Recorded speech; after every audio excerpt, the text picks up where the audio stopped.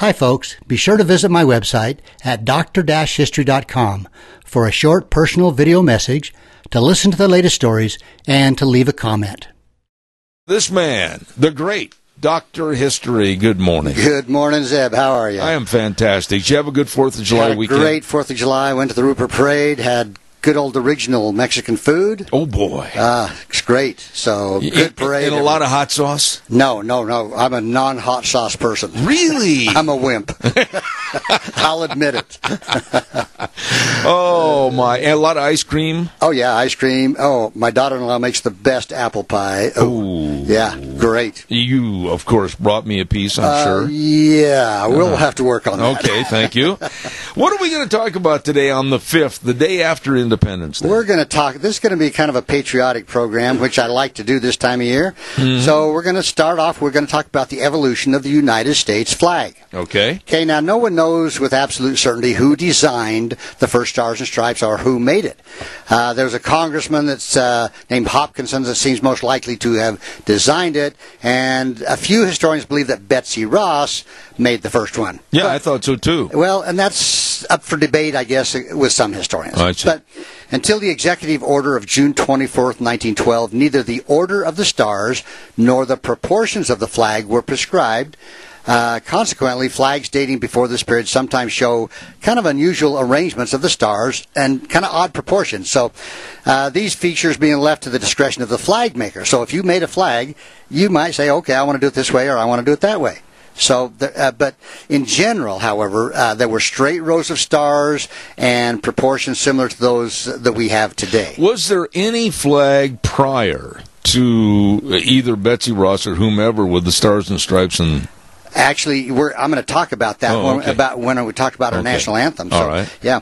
But in 1777, there was an order to establish an official flag for the new nation, and the Continental Congress passed the first Flag Act, and it said, resolved that the flag of the United States be made of 13 stripes, alternate red and white, that the Union be 13 stars, white in a blue field represented a new constellation. Right. So that was kind of the... Right.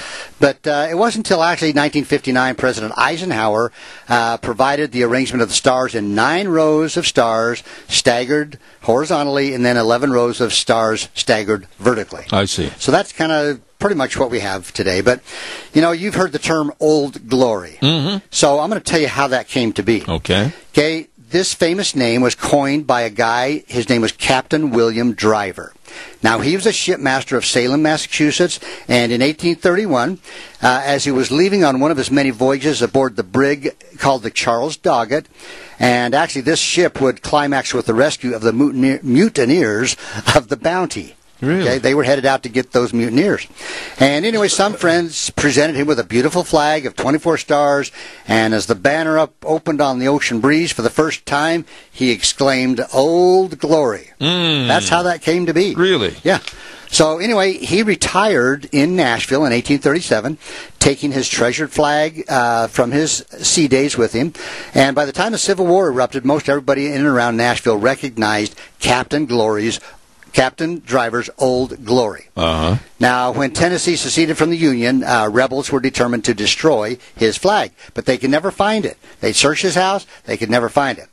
Then, 1862, the Union forces captured Nashville and raised the American flag over the Capitol. But it was kind of a small flag, just not all that impressive, and they kept saying, well, where's Captain Driver's Old Glory, if it even still exists? So anyway, happy to have soldiers with him this time. Captain Driver went home, began ripping the seams from his bed cover, and as the stitches holding the quilt top to the batting unraveled, the onlookers peered inside, and there was the 24-starred original Old Glory. Oh, my goodness sakes, hidden it. So Captain Driver gently gathered up the flag. He returned with the soldiers to the Capitol, and at this time he was 60 years old. But the captain climbed up to the tower to replace the smaller flag with his beloved flag. Yeah, but guy's 60 years old. That's just being a kid. I know. Heck, look at you. It's true.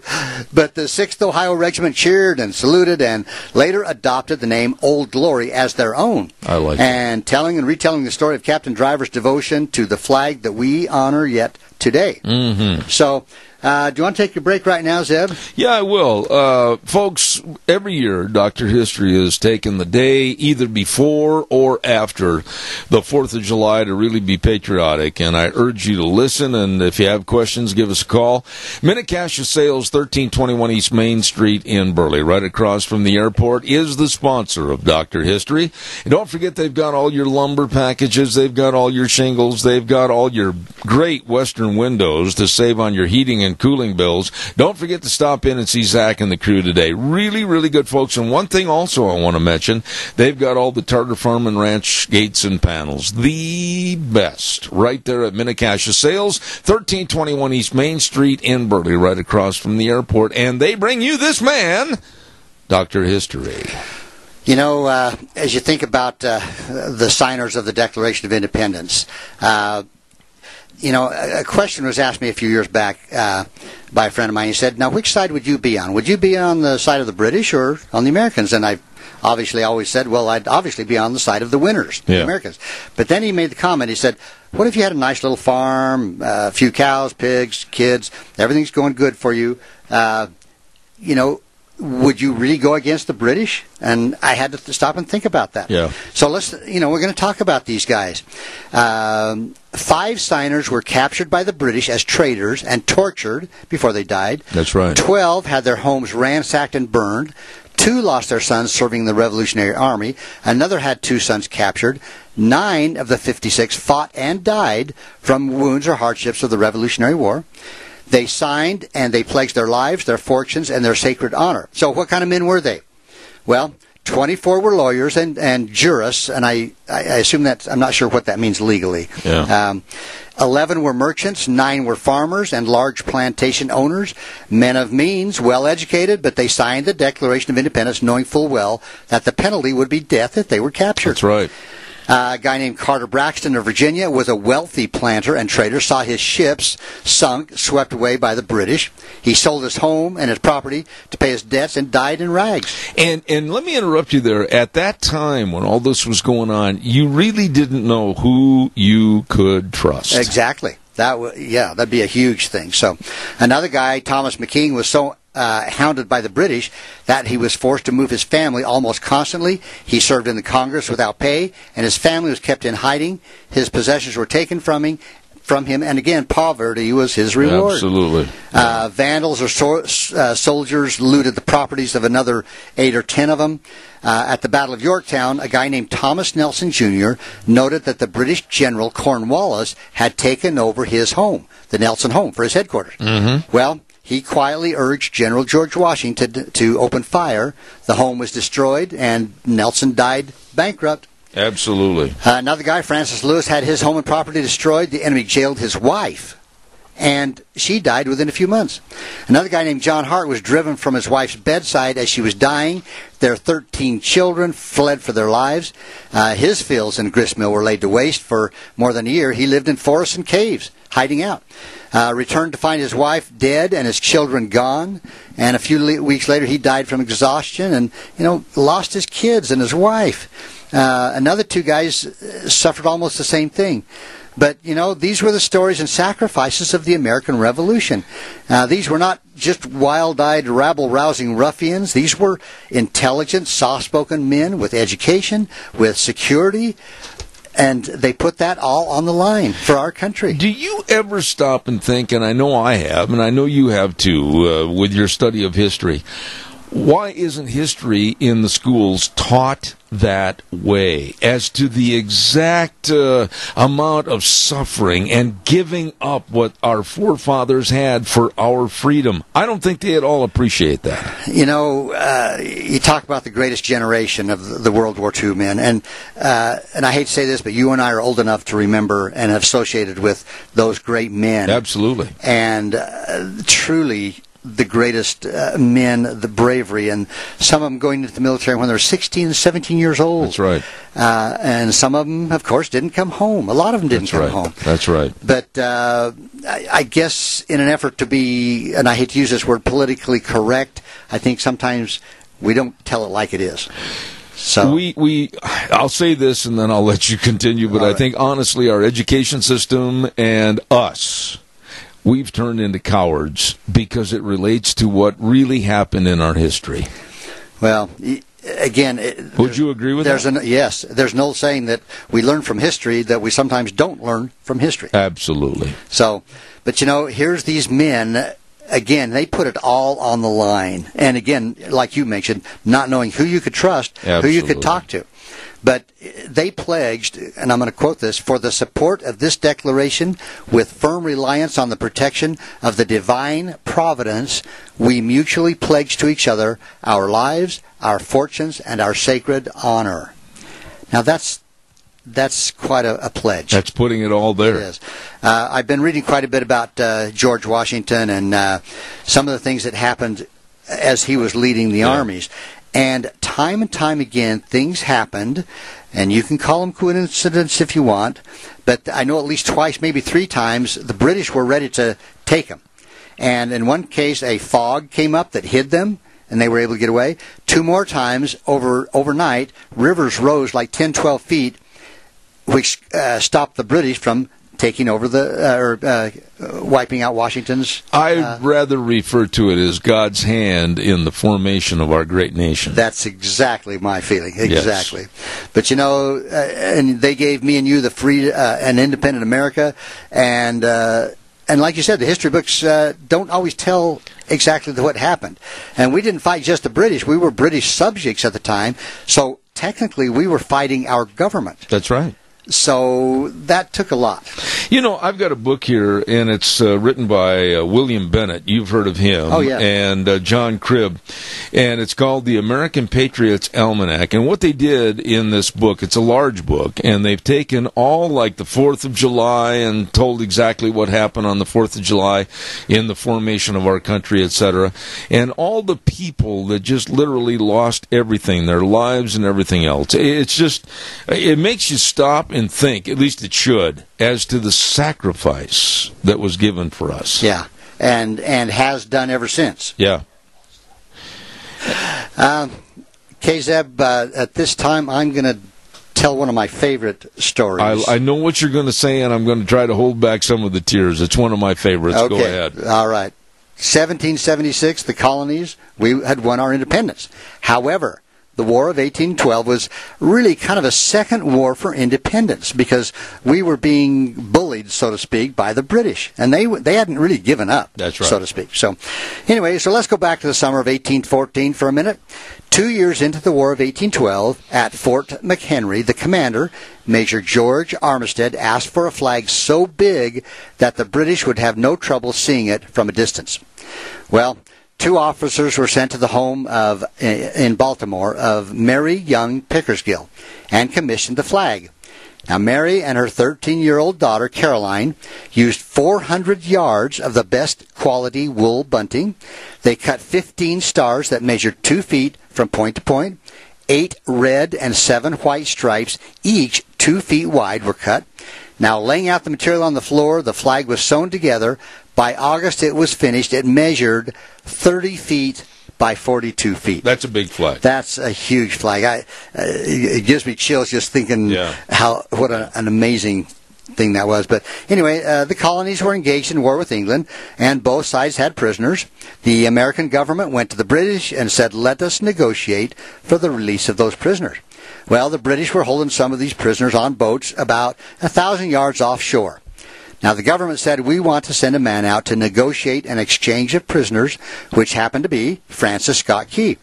Now, on the appointed day, he went out in a rowboat to negotiate with the British officials. That's right. They reached a conclusion that men could be exchanged on a one-for-one basis. Well, Francis Scott Key was happy with the success of the negotiation.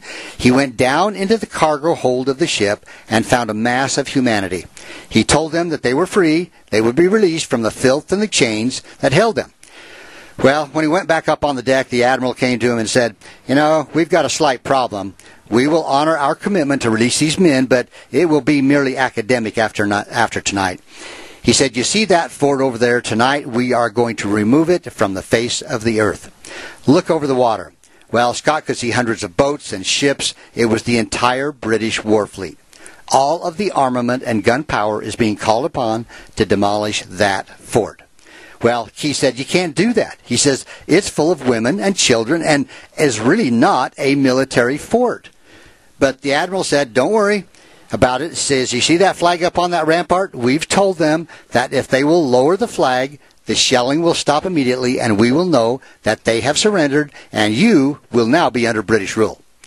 Now, Francis Scott Key went down below and told the men what was about to happen. Key told the men, I'll go back up on deck and shout down to you what's going on. Well, as twilight began to fall and a haze hung over the ocean, as it does at sunset, suddenly the British war fleet unleashed. The noise was deafening. There was no relief from the sound of cannon fire. The bombardment continued for 25 hours. The British firing 1,500 bombshells that weighed as much as 220 pounds and carried lighted fuses that was supposedly caused it to explode when it reached its target. Mm-hmm. But they weren't very dependable and often blew up in midair. Now keep that in mind. But from special small boats, the British fired the rockets that traced these wobbly arcs of red flame across the sky. Well, it was impossible to speak or hear. Key said, although it was dark, the sky was suddenly lit. From down below, he could hear the prisoners asking one question. Tell us where the flag is. What have they done with the flag? Is the flag still flying over the rampart? Tell us. 1 hour, 2 hours, 3 hours into the shelling. Every time a bomb would explode close to the flag, they could see the flag in that illuminated red glare, and Francis Scott Key would report to the men down below, it's still up, it's not down. The admiral came and said, your people are insane. What's the matter with them? Don't they understand this is an impossible situation? Francis Scott Key remembered something George Washington had said. What sets the American Christian apart from the rest of the world is that he will die on his feet rather than live on his knees. The admiral said, well, we have now instructed all the guns to aim at that flag on the rampart. We will take it down. One thing we don't understand, our reconnaissance tells us that flag has been hit again and again. Yet the flag is still flying. We don't understand that. We are now about to bring every gun to bear on the flag for the next 3 hours. Francis Scott Key said the barrage was unmerciful. All he could hear was the men down below praying for God to keep that flag flying where they had last seen it. Well, sunrise came. He said there was a heavy mist hanging over the land, but the rampart was tall enough to be seen, and there was the flag. It was in shreds. The flagpole was at a crazy angle, but the flag was still at the top. Francis Scott Key boarded a small boat to go ashore to see what happened. What he found was that the flag and the flagpole had suffered repetitious hits. When the flag went down, the Patriots would go over and raise the flag, knowing that it was the main British target. Mm-hmm. He penned the song, of course, our national anthem. I don't think between Faith Hill and Whitney Houston and others, they've done such a wonderful job in singing that song. And I appreciate that they keep it pretty much to the original tune, the original words. I don't want to change it. There are those that would, but and I would never change it. That's something that needs to be discussed quickly. There are those that want to change the song. There are those that want to make it kind of a mamby-pamby type national anthem, and I say, listen to the words of that song.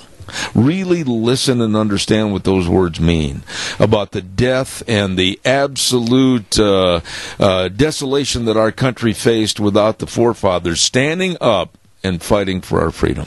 And not just those, but Zeb, think about the common patriot back then. The guy that had a few cows, a few horses, just that was not famous, but stood beside his neighbors and friends to fight for our freedom. Absolutely.